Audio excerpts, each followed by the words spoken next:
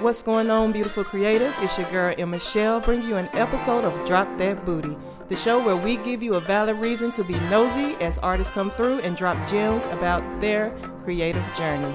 Let's go.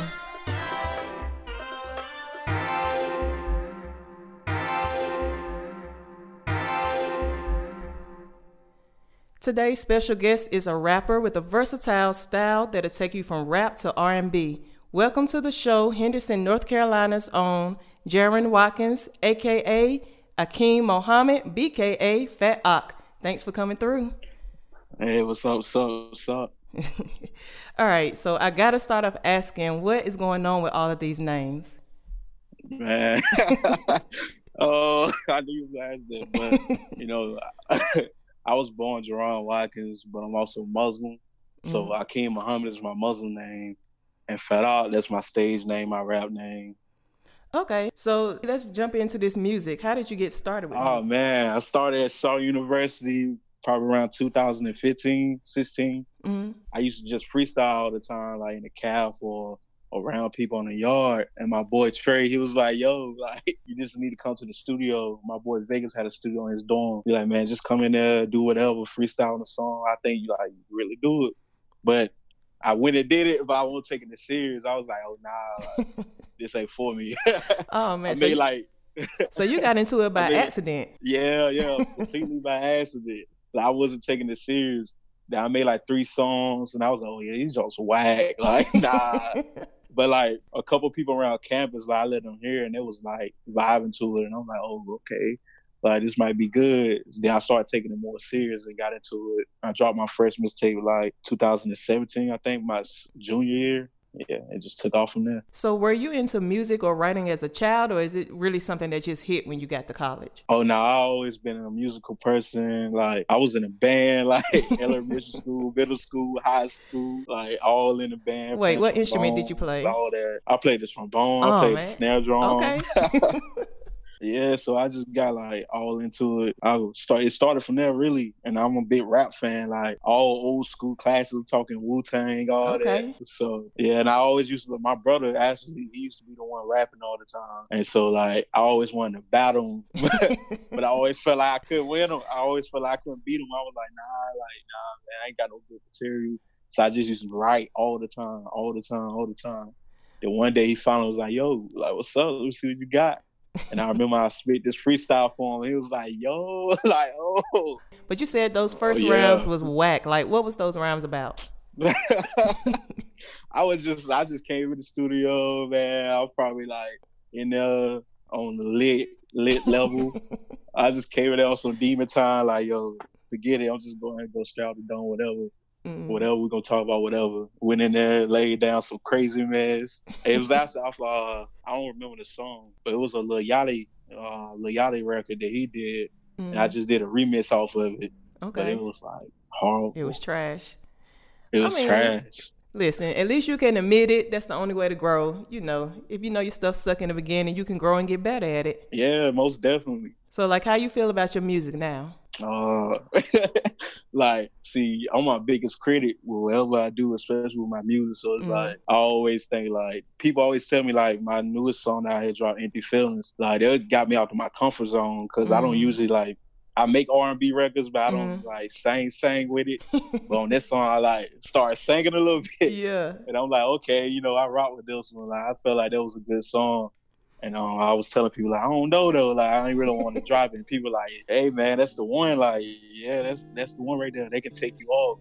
So when it comes to like that, I was just like, shoot, I don't really know. Like, I'll be like second guessing myself. Go crazy. I've been tripping lately. I'm in my feelings. My brother said I'm acting soft. I knew he wouldn't feel me. I gave that girl all of me. It almost killed me. Like, how you supposed to be my nigga, then you turn against me? I know a lot of people glad to see me down and out. How you say you want my best, but never help me out? Yeah, so I had a chance to listen to Empty Feelings, and I did want to hop into that song because I want to know, it's like whoever you was talking about, you truly emptied your feelings on that record. Like, what brought that on? What was going on in your mind, and what was the process of writing it? Man, I had a lot going on. I had just went through a breakup and all that, and I'm like, man, you know what? I'm not ready to be sitting here sad. I'm ready to just put this into a song, you know, like I'll be sad on the song. So I just went to the studio, gave the producer the beat. I'm like, yo, I got this song. Like, man, I've been going through a lot of pain. I'm just about to put it in some music. He was like, let's go. And it was just history from there. Okay, I hear you pulled the Jay-Z and had to make the song cry. Oh, yeah, definitely. Was it a song that came to you quick, or did you have to work at it? Oh, no, it came to me quick. Like, as soon as I heard the beat, I was just in my room one day, like, going through the motions. And I'm like, yo. Yeah. I just started freestyling, you know, singing the chords and stuff. And I'm like, yeah, I got to go to the studio. This is perfect for me to empty my pain out on. So what's your typical writing process like? Or do you have one? Me typically, I just go in, like, listen to a few beats, and like the beat catch my eye. I usually just start with the hook, and I just like base like everything after the hook. After that, most of the time, that's what I do. Or sometimes I like freestyle it, but I'm not like, I freestyle, but I would like to write better. I like to write more than I do freestyle. So, like, who are some of your inspirations growing up? I know you mentioned Wu-Tang. Like, what's a go-to song for you? Man, definitely The Mystery of Chessbox. You definitely got to go with that. Or I could go with Also Simple.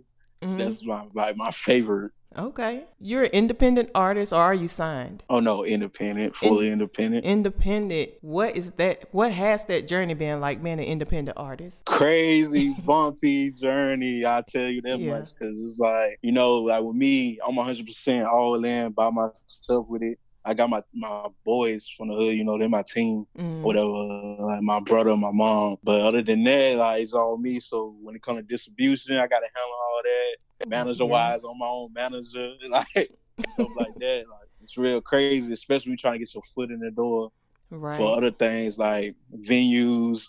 A lot of venues don't want to do no work with no independent artists. They're like, nah, we're not ready to take that chance. Do you think that's going to change? We're like in the midst of this COVID pandemic and everything shut down. Do you have any hope that it might change once like everything is over? I'm 100% sure like once everything open, it's going to have to change, because I feel like independent artists is on the rise. Like, you still got people getting assigned, but I feel like you got a lot of more independent artists branching out, doing their own thing, making their own lane. So I feel like sooner or later it's going to have to change regardless they like it or not. Yeah. So like, what's your preference? Would you prefer to be an independent artist and build up your team, or would you prefer to be signed? That's something I've been going back and forth with, but like all the time, I tell people all the time, like, I think I prefer to be independent, because like labels, I've seen like a lot of cats get done dirty by these labels, and I'm like, nah, I keep it like for myself. I can handle all of that. Like, I just like had to add on. Do you have any stories, like horror stories you heard that just made you like, nah? Yeah.